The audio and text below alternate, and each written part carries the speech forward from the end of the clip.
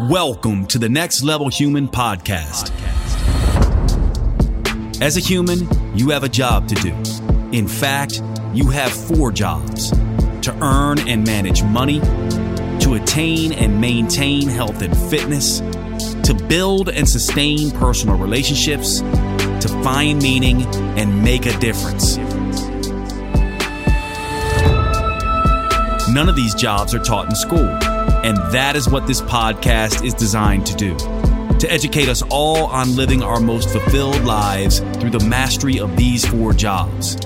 I'm your host, Dr. Jade Tita, and I believe we are here living this life for 3 reasons, and 3 reasons only: to learn, to teach, and to love. In this podcast, I will be learning, teaching, and loving right along with you. I'm grateful to have your company. Here's to our next level.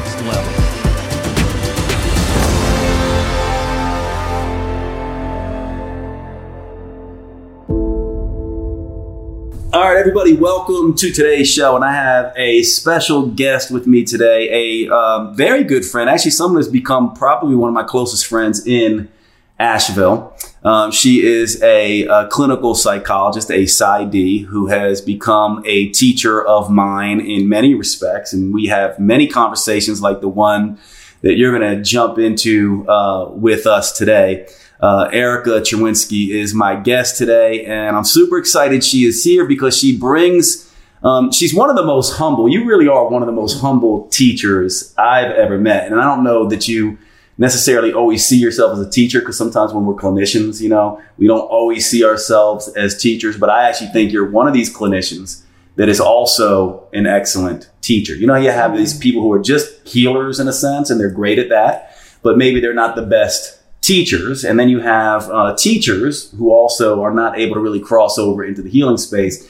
And I think you're just absolutely amazing in both realms and so humble in what you know. And your areas of expertise, I think, are really important for what we're going through in today's day. You're just, I think, a teacher for the time. And one of the things that I want to open this up with is something that's a little bit of a pet peeve of mine.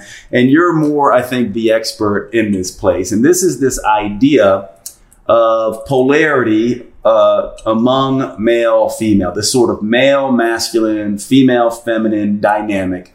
And what is oftentimes talked about in terms of polarities. And one of the major pieces of work that I am referring to here is a book called Way of the Superior Man by David Data. Many of you may have heard this book. Erika and I have certainly talked about it before, but never as in-depth as this discussion is going to go. And I want to just frame this up for you, Erika, and everyone, you'll have to sort of forgive me, but I'm just going to frame it in terms of what bothers me about this. Now, there's a lot I really love about this stuff as well, but I'm just going to, for the purposes of discussion, I want to tell you what bothers me, and I want to see what you think, Erika. So here's ultimately what bothers me. When I have this thing that I think there's obviously biological differences between men and women, and I have spent most of my career understanding a lot of these biological differences. However, I also understand that this is a continuum. It's nuanced. There's gradations, right? You don't just have men and then there's just a hard stop and then there's women. There's plenty of men who can be more effeminate in their approach to life. There's plenty of women who have more sort of masculine traits and tendencies. But this gets very vague and it gets sort of confusing. And from my perspective, I don't like when things are like this because it doesn't seem very evidence-based at all. And it seems over-applied and a little bit confusing. And so from your perspective, your clinical experience, your knowledge as a clinical psychologist, is there anything to this at all? And where does it go wrong? And maybe just, start wherever you want to start in terms of giving us, maybe even a basic understanding of where this polarity stuff sort of comes from and how you understand it. Sure. Yeah. Well, I think first when you if you're looking at the polarity and as defined as masculine and feminine, what we're really talking about is the archetypal aspects. So we're not talking about gender. although you can frame it in gender, or you can frame it in sex, or what we're looking at though. And I think if you were to take the definition of polarity, if you look at what that says, one of the examples, because it's poles, it's extreme poles, right? So we're looking at what's the exact opposite of one thing. And if you look at the definition, they'll use an example, masculine, feminine, just because it actually, if you look at the positive and negative charge of in physics, or masculine and feminine in the human form are just posed as opposite energetic forces. And so if you look at archetypes, and this is something that Carl Jung is very well known for, that the archetypes represent a form of energy or qualities. And so we can look at what are masculine qualities, not just in a man, because as you said, a human being can have a mix of any energies, masculine and feminine energies, and using the paradigm of masculine and feminine to define that, we can look at what those traits are. So in masculine energies, we think of very directed, structured, logic, linear, penetrative. So these are things that we can use to describe men, or the classic masculine form. Feminine is more intuitive, more flowing, creative, less linear, nurturing. Masculine might be, structure, form, groundedness. So any human can have a combination of these traits. Now, when you look at typical, a data style way of thinking about relationships, he's looking at your superior man, typical masculine male energy. How does that create some kind of structure and semblance for inviting in a feminine energy? Oh, that's really interesting. Let me just make sure I've got this correct. So if we frame this just in terms of male, female, gender, sex, we begin to miss something based on what you're saying, because this is more of an energetic, perhaps archetypical sort of way of looking at things, in the same way that we might look at night versus day, hot versus cold, masculine versus feminine traits. May or may not relate to a particular man or a particular woman, but there's definitely an energy there and an archetypal type of pattern. And so that's the first thing that we have to understand what we're talking about here, which already in my mind in this discussion has corrected some ways of thinking for me, because I tend to go, okay, well then if we're talking masculine, we're always talking about this stereotypical, alpha type, male type of persona. And if we're talking about, female, we're always feminine, we're always talking about sort of this artsy, flowy type of woman. And what it sounds like you're saying is that, this is perhaps true in our cultural way of looking at things, but that each male and female may show up different on this. So what do we do then if we have, and how would we use this? Because here's part of my problem. Without this being evidence-based, I don't know that if you gave me 10 or 15 traits or 20 different traits, I don't know that I could necessarily say which one is a masculine trait or a feminine trait. And so I certainly can relate to the 4 or 5 or 6 or 7 that you just related. But what happens when we get into other traits? And let's say, I don't know, something like an architect, right? Who's, has a little, there's art to, that pursuit that may seem a little bit feminine. It's also very masculine structured in its sort of way of being as well. And so this is where I began to get confused, because then I just go, okay, given that we're so nuanced as humans and we have all of these things going on at the same time, how can we possibly say Jade is in his masculine and or feminine with any degree of certainty? And I think this is partly where, and maybe there is no certainty in it, but this is partly where this polarity stuff starts to bother me a little bit. Well, I think you have to look at what's the usefulness, right? Like what is the usefulness of thinking in this way? What are you trying to help or serve in that moment? Now, I think your architect example is a fun one, because you're right. They're creating structures. And so yet it's a frame, And then there's this creativity that's happening. So I would say there's the creative force and the energy is the feminine. And then what they happen to be creating is around structure and form. But when you think about what's inside of us individually, so I guess I might ask you, like, when you were saying, I'm not really sure if I can identify these traits, what is the usefulness of identifying traits if when do we need to use this? And usually that's because there's something undefined, or are we addressing a problem, or what are we what's the reason? And so if I were to think about each individual person having masculine and feminine energies, whereas, for example, I can tend to have a lot of creative, free flow, right brain type aspects of me. I need to really rely more on some of my masculine traits of boundaries, structure, framework, discipline in order to use that, because I can have a lot of creative ideas and they go fucking nowhere if I don't have the structure or the discipline within me. And so I might need to say to myself, I need to wake up, and when I wake up, the first thing I need to do is my morning pages, or I need to exercise after that. And so if I don't, I'm laying in bed and I'm petting my dog and I'm thinking these wonderful things, but there's no place for the creativity to go. So the creativity needs a frame. So that frame or that structure, I would say, is the masculine part of me. And then my creative feminine part can have a place to play. Yeah. Okay. This is interesting. So let me ask you, so based on this then,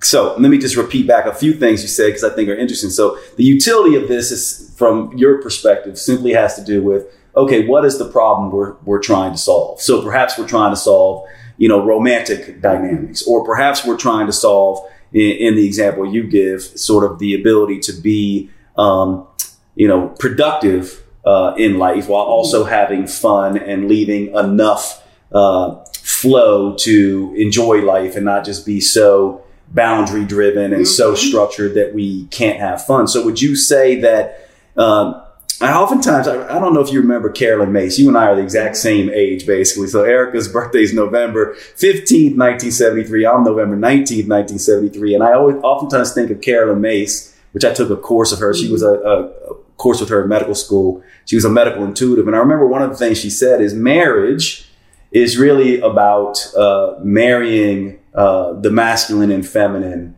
within one's self. And so from my perspective, I go, when I hear you talking, I'm like, well, that's really interesting. If we go back to that and kind of say, I can see how that would have utility going, am I too much in my feminine versus in my masculine? And I don't necessarily know, and this is another part that sort of bothers me, I don't necessarily know that we need to use this terminology, because I think there's many different ways to frame this up, but it can be useful in this way.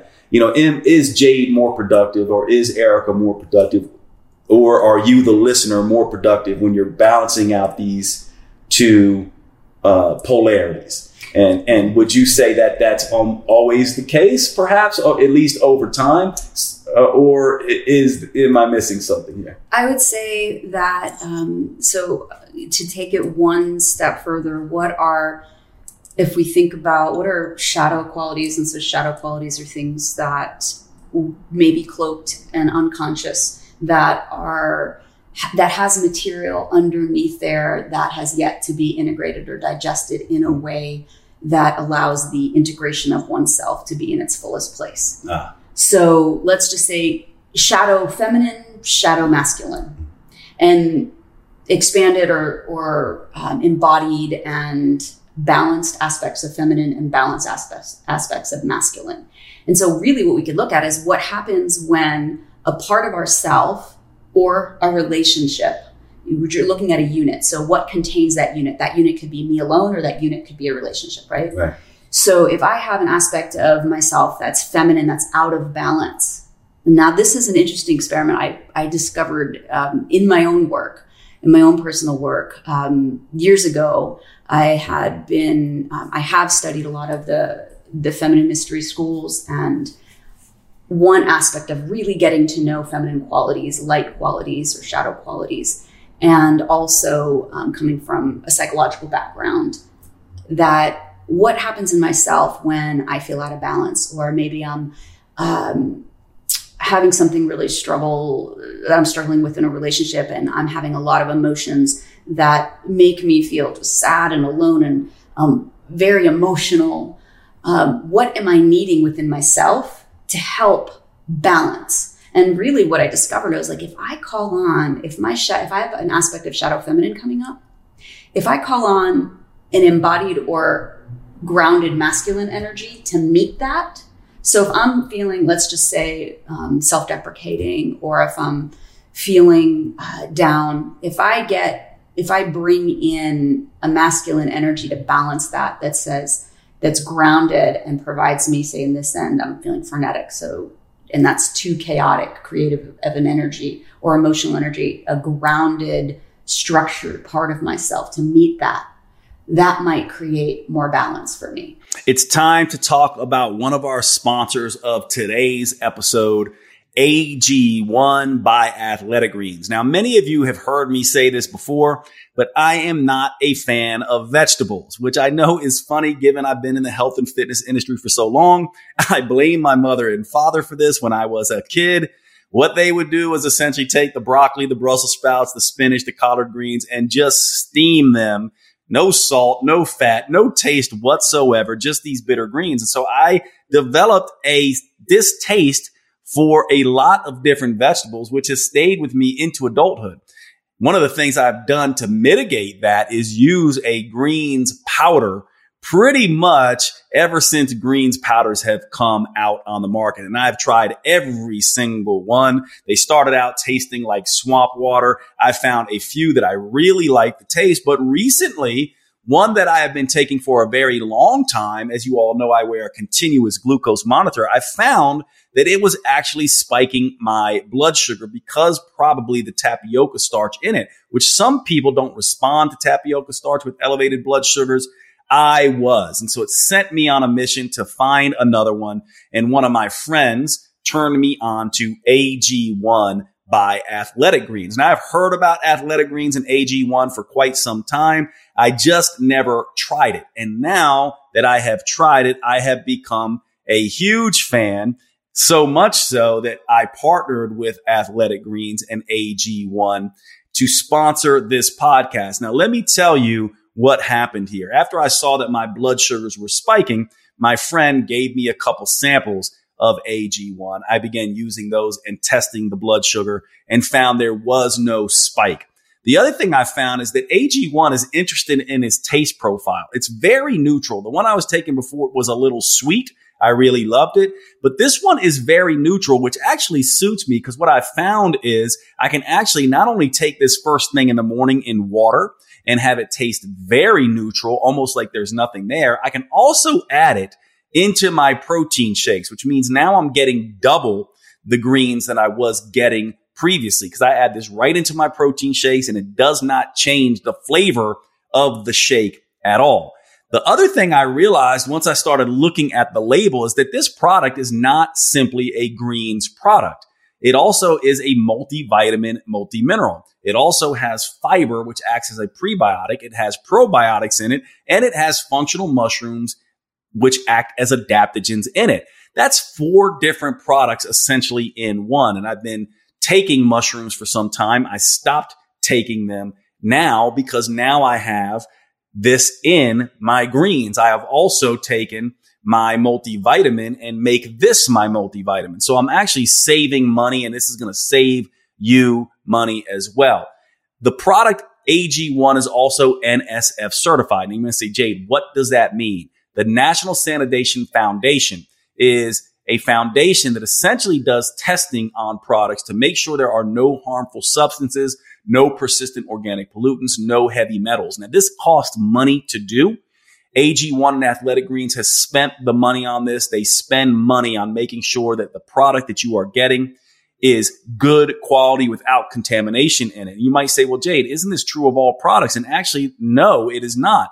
If you ever follow some of the news in this area through consumer labs and other things that do, testing on these products, you'll see that many of them will have trace levels of things like mercury and cadmium and lead and things like that in them because they're not doing this testing. So this is an extra piece of insurance for us. The other thing I love about this product that I learned as I was doing my research on it is that this is the 52nd tweak or adjustment they have made to this product in their existence. AG1 has been tweaked 52 times. Now you might say, well, Jade, why would they be doing that? And the reason why is because they continue to improve. We know that science is evolving. We know that it's not just about more nutrients. It's about balanced nutrients. It's about the Goldilocks effect of this. And they are constantly learning, as we all are, and then constantly adjusting their product to taste better, to be more efficient and effective in delivering the nutrients. It acts as an antioxidant. It acts as a multivitamin. It's a prebiotic, a probiotic, and an adaptogen all in one. They have mastered this over several iterations of this particular product. And so I am a huge fan right now of AG1 and Athletic Greens. And I'm hoping that you will check this out. It's time for all of us to reclaim our health and arm our immune system with convenient daily nutrition. And AG1 does that with just one scoop in a cup of water every single day. That is all you need. There is now no longer a need for a million different pills and supplements to look after your health. All you need is this particular one. It really clears the stage to simplify your supplement regime. To make it easy for you, Athletic Greens is going to give you a free 1-year supply of immune supporting vitamin D and 5 free travel packs with your first purchase. All you have to do is visit athleticgreens.com/next level. That's athleticgreens.com/next level to take ownership over your health and pick up the ultimate daily nutritional insurance. Check out AG1. I love it. I know you're going to love it. And I'm so happy that they are on board to sponsor the podcast as well. Thanks so much. Check out AG1, athleticgreens.com/next level. And let's get back to the show. That's interesting because it's, and I know that oftentimes in psychology and clinical psychology, there's an aspect of some people do work with what they would call parts, and they try to integrate these parts. And it sounds like you're speaking to that on some level here, where you're essentially saying, if I can become aware of these polarities, and if I can become aware of the fact that I might have a shadow masculine or shadow feminine, rather than going to battle with that in a sense without having a toolkit, I can understand the opposite polarity of that and come and meet it with this awareness. And so I might be able to pull up, in my case, I might be able to pull up, let's say, my masculine when I'm feeling, and if I'm getting this right, when I'm feeling like I'm just not able to focus, I'm procrastinating, and or I am just wanting to be creative and in flow, yet I have, a deadline to take care of. I have something, that I need to, I can then call forth this aspect of myself to balance me out. Yeah, or a good example, say, given you happen to be a particularly masculine man, that when we drive ourselves really hard or have a lot of self-criticism or self-doubt, we might need to bring some nurturance in. We might need to bring our own softness and acceptance in. And so the frame we're looking at these ways of working with our own integration through masculine and feminine polarity. And we can also look at relationships through that. And so I think that there are ways of any frame. I mean, one thing that I'm also thinking about is what creates balance and what creates safety.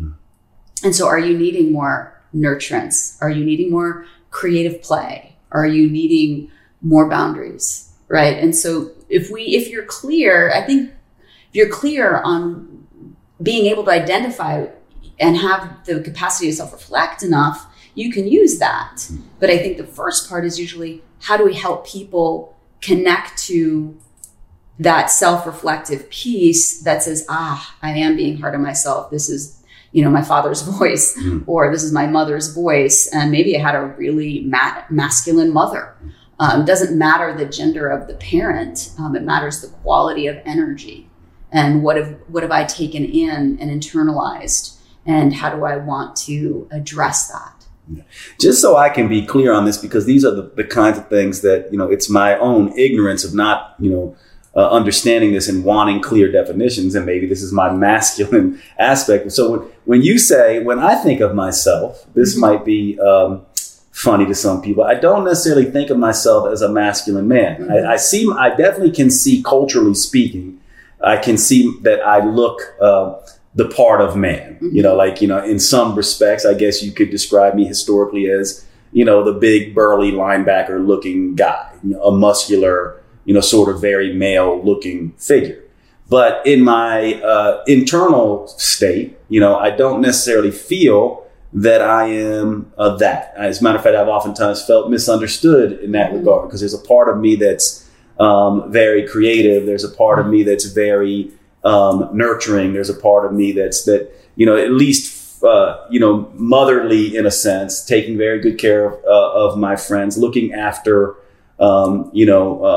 people in a sense. And so I'm curious, how would someone even know? Like, how would someone like me even know? I mean, I know that people might look at me and see me as masculine, and I don't necessarily see myself as being as masculine, maybe internally, as people think I am, but maybe I'm wrong. And this is where I go, how can we determine this? Because I assume what is sort of being said underneath it all is that it would be a really good thing if we could balance these polarities within ourselves and be able to pull and call on them whenever we need them. But first we have to become aware, like from my perspective, like you're someone that I see can be very, sort of masculine in how you show up at times. And then I also can see you being very feminine at times. And what I mean by that, just so it's more specific to the listener, is that so when you talk to Erika and you're having an intellectual discussion, let's say, she can go from a very playful, hanging out with the dog, talking in like a kid's voice and like, jumping around, and she's very playful. And then she can go very sort of structured and be very sort of ABC, XYZ. This is like how it works. And I've always sort of marveled, and since I've known you, really like that aspect of you, that one minute you're playing and completely like an artist, and even the way that you may dress and things like that, it's like very artistic, and you're also very athletic. And you're goofy also, and you can quirky. Get goofy, quirky. You have this athletic, sort of badass athlete side to you, and you have this very, very sort of like structured, holding space sort of clinician side to you. And so to me, I would see that as someone who very much is able to move back and forth from their masculine and feminine, if I'm getting that right. But I don't necessarily know that I would describe myself as masculine, or that, and how would I know if I'm stuck there? I love this question, because partly what we miss often is the pieces we don't see. And that's pretty obvious. We miss what we can't see, and what we can't see is our unconscious. And so how do we get access to our unconscious, which is what we're talking about? Because you can say, I feel very feminine. I as a big burly man, I may look on the outside like I've got all these masculine traits, but I really am connected to my softness, or I experience you as an incredibly generous, nurturing man. And I also know you struggle with receptivity. And that's a feminine quality, right? So we're going to have these pieces, but maybe you're not really as conscious that you struggle with the receptivity until you're encountering something that shows you and reveals that. And so usually this is the power of relationships, is that relationships allow us to have a reflection, that they can be a mirror for us and show us. I think that we might get glimpses through art, through our own creations of art, through, that's what I mean by art, like when we're creating or engaging in ways, we might get a surprise reflection. But I think what we're conscious of is not where the juicy work is. Yeah. Other people help us become conscious. I love that aspect. And let's get into that a little bit, because this is ultimately where we wanted to go, or I wanted to go and learn from this discussion, is this idea that I do believe and have learned, and it's tough, that I have a love-hate relationship with romance, partly because romance to me oftentimes can be this thing that people outsource all the things that in my mind they should be doing themselves. At the same time, there are things that I think that we need to do, learn, grow, and evolve that we simply can't do alone, in the same way that you wouldn't be able to see what you look like. No problem. You wouldn't be able to see what you look like if we never had mirrors, in a sense. So to me, people are a mirror to us, in a sense, in relationship, and can show us things that we could not see otherwise.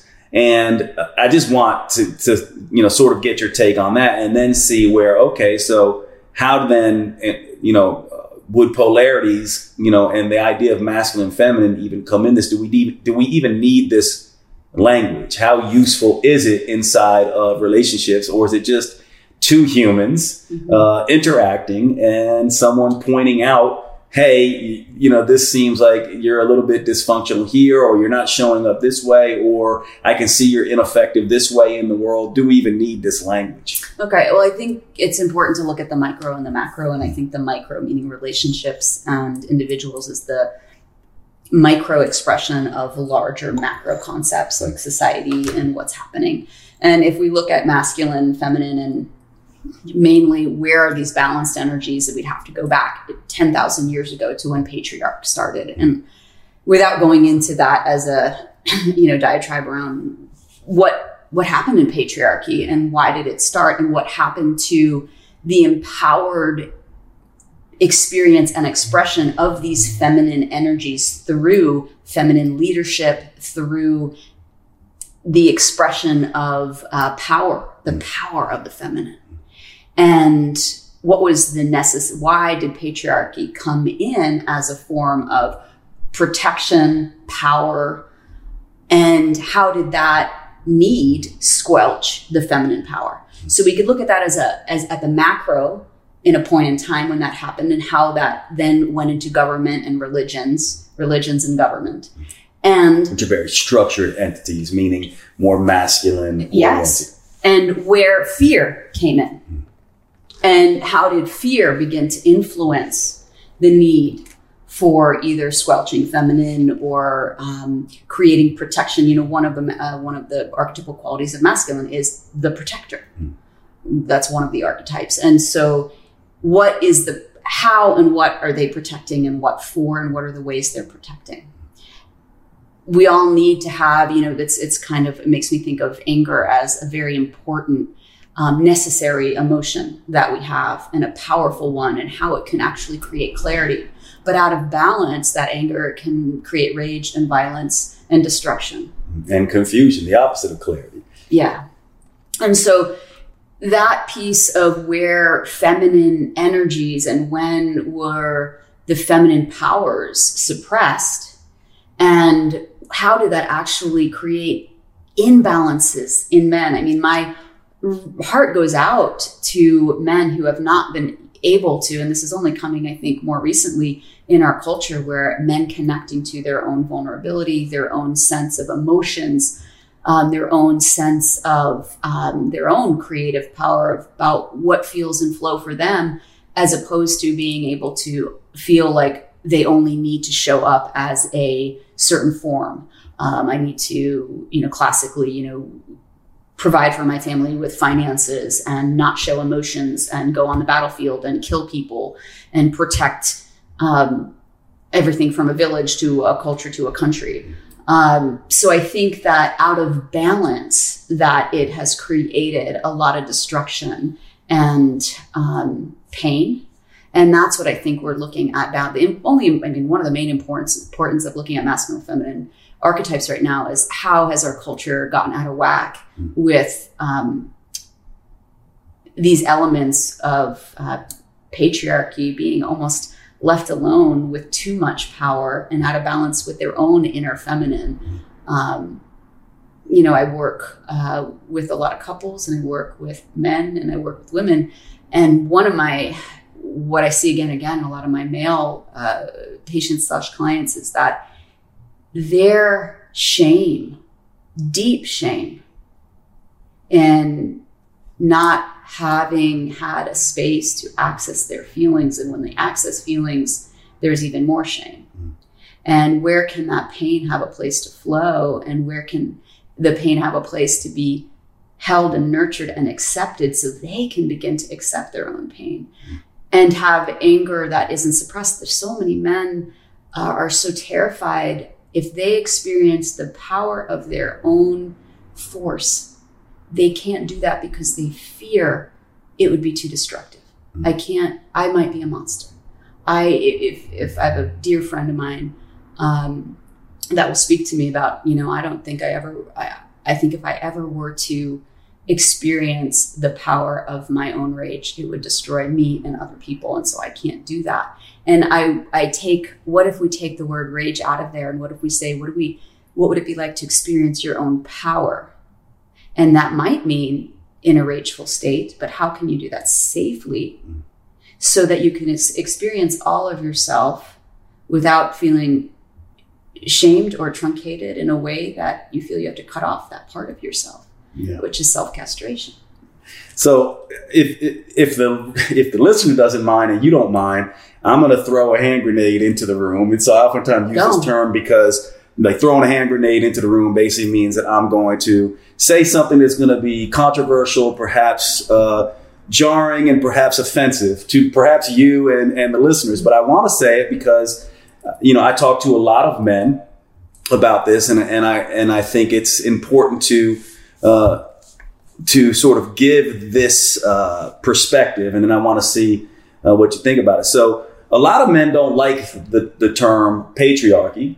Because it has this very sort of negative connotation. I personally don't have that issue with it because I look at it like it's self-evident to me that men and white men have been the ones in power. However, the hand grenade in the room goes like this. From my perspective, when we're talking about polarities, part of the issue that is going on is that rather than women showing up with their feminine side to balance out the quote patriarchy with a matriarchy, what it has become is women doing the exact same thing that men have been doing. In other words, by setting up this idea that, there's the patriarchy over there and we are going to, and this is getting a little bit political, but I just want to throw this into the room as in terms of polarity, that we need to sort of take this on, point out how dysfunctional men are, set up this almost dichotomy of feminine being sort of better than masculine. So I know that this is not necessarily what you're saying, but I just want to throw this in. And then what to me ends up happening here is that you end up doing the exact same thing, even though you might be in a feminine looking body, you actually end up perpetrating the exact same cycle of pain and the exact same cycle of power by adopting these masculine sort of, energetics and traits, and then perpetrating them on masculine looking individuals who then begin to suffer as a result of this. So from my perspective, what I see here is that it's not our culture currently is not necessarily feminine rising up in a matriarchal sort of balancing act to help the masculine. It's more that female looking, feminine looking individuals are coming with even more masculine energy oftentimes, and doing the exact same thing, spiritually trying to subjugate or overpower, the perceived, sort of masculine affront from masculine looking people. And to me, this is why the polarity issue is a problem for me, because I essentially go, we're doing the exact same thing in my mind in relationships and in culture as a whole. It's no different in my mind, actually, in a sense, that it is still a masculine type of energetic being perpetrated by feminine looking individuals who aren't actually in their feminine either qualities. Yeah. Well, I think 100%, but you have to look at the progression when women started to say, hey, we want to work. And then it was, we want to have jobs. We want to get paid as much. In order to be accepted in a masculine based society, they had to be little men or big men, right? So they had to take on the qualities of the masculine. Look at Hillary Clinton, right? She needed to meet men at a men's, quote, game. And there are plenty of men who can facilitate or act from feminine energies. But really, when we looked at business, when we look at the history of business, and the women had to become very masculinized to be accepted and to be met.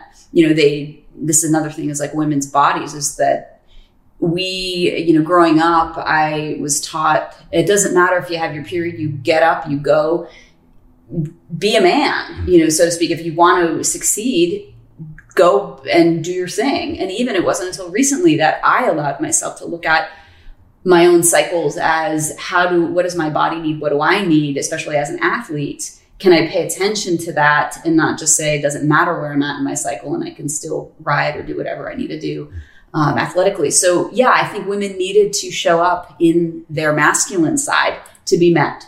Now, I think where we're evolving now as a society is that leading from the feminine is becoming slightly more, at least it's on the radar. And what does it mean and what does it look like to lead from the feminine? I think some the models that we have in business that are not looking at hierarchical top-down models and collaborative models are leading from the feminine. So I do think the anger and rage of women that has often, come to the center to say, okay, I want to be listened to and I want to be heard. How do I have the polarity listen to me? Do I need to meet them in their energy, or can I do it in a different way? And I think, Gandhi had a very feminine approach to peace. It's time for one of our sponsors, and this sponsor is a very exciting one and a new one, Timeline Nutrition and their supplement, MitoPure. Now, if I was going to ask you what is the most important aspect of metabolism, the mitochondria would have to be tops on your list. The mitochondria are the little energy producing factories inside every single one of your cells. They take the end products of the food we eat, they break them down into cellular ATP and provide energy for the entire metabolism. And these mitochondria, if they are healthy and acting appropriately, can keep us looking good, feeling good, living longer, and functioning better. However, when they are not at optimal function, when they are burning energy in a dirty fashion, when they are damaged, they actually speed cellular aging. They speed up the aging process. We end up suffering from things like fatigue. We end up having all manner of dysfunctions, including weight loss resistance and other issues around weight loss. The mitochondria are the most important elements for the metabolism to function optimally, lose weight, age appropriately, etc. In this compound, MitoPure, that Timeline Nutrition has developed, there is a product called urolithin A. Now, urolithin A is an interesting compound because it is a postbiotic. Now, what does that mean? A postbiotic is a compound that is made from the bacteria in the gut. And so when you eat things like pomegranates, strawberries, walnuts, things with polyphenols like this, they go into the digestive tract, your gut bacteria start working on them, and they can create compounds. Urolithin A is one compound that is in the MitoPure product. It naturally occurs in nature from this bacteria in our gut that break down the polyphenols from primarily foods like pomegranates, strawberries, etc. And it can increase mitophagy in mitochondria. So you might say, well, Jade, what is mitophagy? Mitophagy is the ability for mitochondria to repair and regenerate and recycle their proteins and to stay healthy and functional and de-age. When we can stimulate mitophagy, we can keep our mitochondria functioning efficiently. We can decrease aging. We can increase energy. We can improve our ability to lose weight, function optimally, and stave off diseases of aging. This is what Timeline Nutrition has done with their MitoPure product and the urolithin A that is in it. This is a very exciting area of research. We have not had the ability to support the mitochondria in the way that we do now with this particular product. You definitely are going to want to check this out. I've been taking the product for several months now. It is one of these products that I really, really strongly recommend. To get the product MitoPure, all you have to do is go to timelinenutrition.com/next level. timelinenutrition.com/next level. And let's get back to the show. Yeah, and some of my favorite males have. And the reason I bring it up is because from my perspective, and I do want to get into, I like that you kind of framed it this way, because I do think we can look at the macro level culture, and then we can look at the micro level sort of, dynamics in romance. And then we can look at the quantum level, I guess, as an individual. But from my perspective, I think in this conversation, what I would like, and it's really a question, but it is also where I do think I'm largely coming from. I look at it like what we need is leaders, males and females, who are masters of both their masculine and their feminine. We don't need feminine leaders who have circumvented that in place of masculinity and doing the same toxic masculinity that has been perpetrated now just coming from a female looking person. What we need is both leaders on both sides, feminine leaders, masculine leaders who are marrying these two things. And I know plenty of men like that and plenty of leaders like that. You mentioned one, Gandhi. We have, people like Nelson Mandela who, really swung wildly back and forth before he actually was able to marry those two. We have people like Martin Luther King also who, struggled. People like Malcolm X who also struggled with these. But we have historical figures who have done very good work in the world who have struggled with these and who, by the time we began to celebrate them, seem to have been able to marry these things. And so this is why I think it's a very interesting conversation to have, because then it doesn't become male, female, which in my mind, the world is becoming gray in that regard anyway. And from my perspective, I say that's just a natural evolution of humanity. It doesn't scare me, and it's not something I see as bad. But also I go, we need to also marry these polarities within ourselves and not look at it like feminine only comes from a woman and masculine only comes from a man. It's the marriage sort of the two. And one thing I would say, what this might look like from my perspective, and I want to get your take on it before we just address romance here in just a minute, is that to me it would look like this. You mentioned hierarchies, right? This idea of competence hierarchies. And I would say that's a very male thing. Maybe I'm wrong about that, but I would say that's a very male related thing. It's very much like, you're here, I'm good at this, you're good at this, I'm better at that, you stay in your lane kind of thing. And to me, so we all know what that looks like. And I would argue that most people who are claiming feminine, energetics are still coming at it from that sort of hierarchical point of view. They're fighting on that hierarchy. What I like is with the male and females who have married their masculine and feminine polarities are more looking at it like it's an ecosystem, that we all play a role, that we all have our part to play, that everyone has importance there. And yes, within an ecosystem, you will find pockets of hierarchy, but those hierarchies are in the context of a greater ecosystem and a greater holistic, integrative, inclusive way of approaching the world. And governments that do that and leaders that do that, whether male or female, I think are the embodiment of this more inclusive sort of polarity. And then I would say that relationships that do that as well, that don't try to get caught in these dynamics. And this is where I think the David Data way of the superior man type stuff tends to go sideways for me, because it can easily turn into, oh, let me be in my masculine because I'm the man and you stay in your feminine because you're the woman. And the more trouble there is in the relationship, we'll just increase that polarity. I'll get more masculine and you have to get more feminine. I would, from my perspective, see that it's really about understanding these dynamics and being in ecosystem and in partnership with, ourselves, whether it be in government at a macro level, or whether it be at an individual romantic level, so that this is a more of an ecosystem, not this hierarchical, graded sort of system. So I'm wondering if you have any thoughts on that. It's a lot, but I think it's really important when we start to look at this, especially if we're going to try to be next level humans, which I think are people who are more integrative inclusive and holistic with these dynamics. Yeah, I mean, this is, I think, completely evidenced by the fact that it's not an accident as consciousness is expanding to understand these things. It's not an accident that this is also the movement right now of the gradation of gender, right? Of non-binary. We can't talk about masculine or feminine or leaders or men, male or female, without mentioning the fact that so much in our culture right now is brought a giant awareness to this non-binary, that people who may be born in a female body or a male body really are now beginning to identify, what gender do I really feel? What gender internally, what energies am I allied with? And so I do think that evidence that our society is so bringing such wonderful awareness to this right now also shows that our consciousness is expanding into more aspects of truth, of what is true.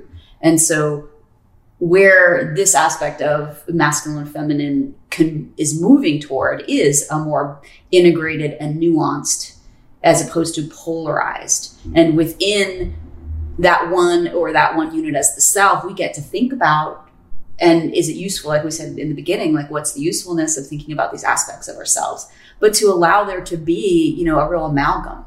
And so I think it will hopefully be less important to say, I am a female leader, but we need now to do that because it has been met with such suppression that it's just a balancing on, I think, when things are extreme, naturally in the side of physics, it pendulums until it comes more to center. Yeah, it's maybe we need to stop talking about it like this is a female in her, in her masculine or feminine, or a male in his masculine and feminine, and just be like, this is a human who has integrated masculine and feminine. Yeah, I was speaking with a friend of mine the other day who has a 15-year-old daughter, and they were talking about romance or having crushes, and the daughter said, I don't get it, Mom. Why do people have to be like, oh, I like that girl or I like that boy? Why don't they just like the person?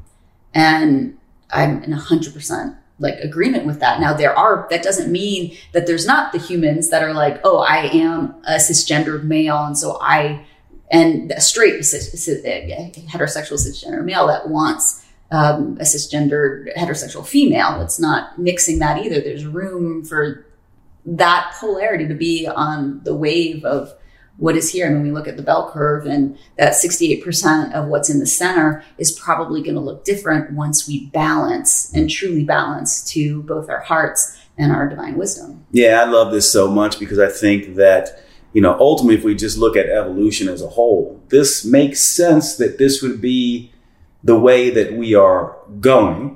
And I want to just throw one other aspect of this, because again, this is to play devil's advocate. And also it is something that bothers me as we have this, but to me, I go, we are evolving. We are one team human. We are evolving. So it makes sense that, and to me, it's been going on all along. It's just that now culture is in a place where it is, in my mind, balancing more and contending more with this idea that we are simultaneously individuals and members of groups. And that a next level human understands this. They understand that it can't just be all me and it can't just be all us. It has to be both always. I have to take care of myself, and I must simultaneously take care of the group. To me, a base level human goes, it's me, me, me.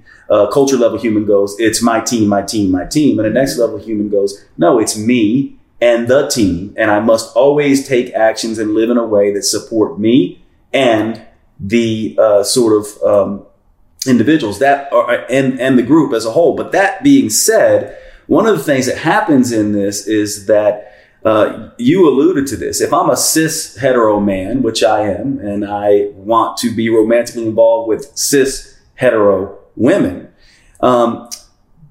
what we need to do, in my mind, is make allowance. What tends to happen is we tend to overemphasize what is new and, fight vigorously for it, perhaps for good reason. And then we begin to undervalue what is old. And from my perspective in these arguments, what we need to do is we need to honor both. We need to be able to honor, the cis hetero orientation and not demean it and be dehumanizing with it and be divisive in our language towards it. In this, as we integrate these other things that we have been divisive towards and dehumanizing towards. This is the greatest struggle that we have as humans, is not to come back and say, because the culture has been divisive and dehumanizing in this way to this orientation. Now this orientation must also be divisive and dehumanizing to the old orientation. This is the exact wrong approach, and I would say is the approach that is not integrative of masculine and feminine. Once again, it is a more masculine oriented approach to life, regardless of what, sex or, it's coming from. And so to me, once again, if we're really going to talk about this stuff, we need to continue to be integrative, inclusive, and holistic, and not let these pendulums swing so wildly that we then become divisive and dehumanizing and become the thing we hate. And I'll leave it there, but I want to hear your final thoughts on this. Yeah, well, I think we can't have that conversation. I think in order to have that conversation, we need to talk about what safety is. Because the reason why things get so polarized, if we use that word again, or there's a rebuttal against something, it's because something hasn't felt safe or felt heard, if there wasn't enough space for something. So if someone is needing to be seen or heard because they feel suppressed or they feel subjugated, that they're needing to use that much pressure, an equal amount of pressure back. So that pendulum is swinging back because they're feeling that they need a force, that they haven't had enough space. So when we get to either the individual, that we are more flexible and more calm when there's safety.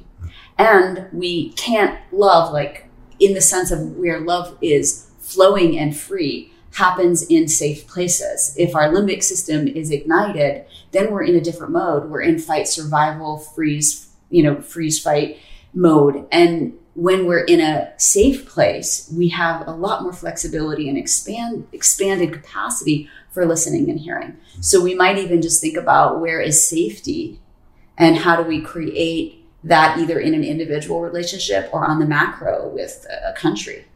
And I think what we're experiencing right now in a lot of fields, if we go, on concentric circles, when there is such polarity, it's because there really isn't a place to come together and say, hey, there's room enough for you, room enough for me. And so I don't need to fight you. And I can have more flexibility and fluidity. You have been listening to the Next Level Human podcast with Dr. Jade Teta. If you enjoyed this episode, please make sure you subscribe and consider leaving a review. You make the biggest difference when you pass on your lessons and inspire others. That's why reviews like this are so powerful. Your words may be the only ones that resonate for someone else. Please remember the information in this podcast is for educational purposes only. Always consult your personal physician or therapist before making any lifestyle changes. And finally, thank you for who you are in the world and the difference you make.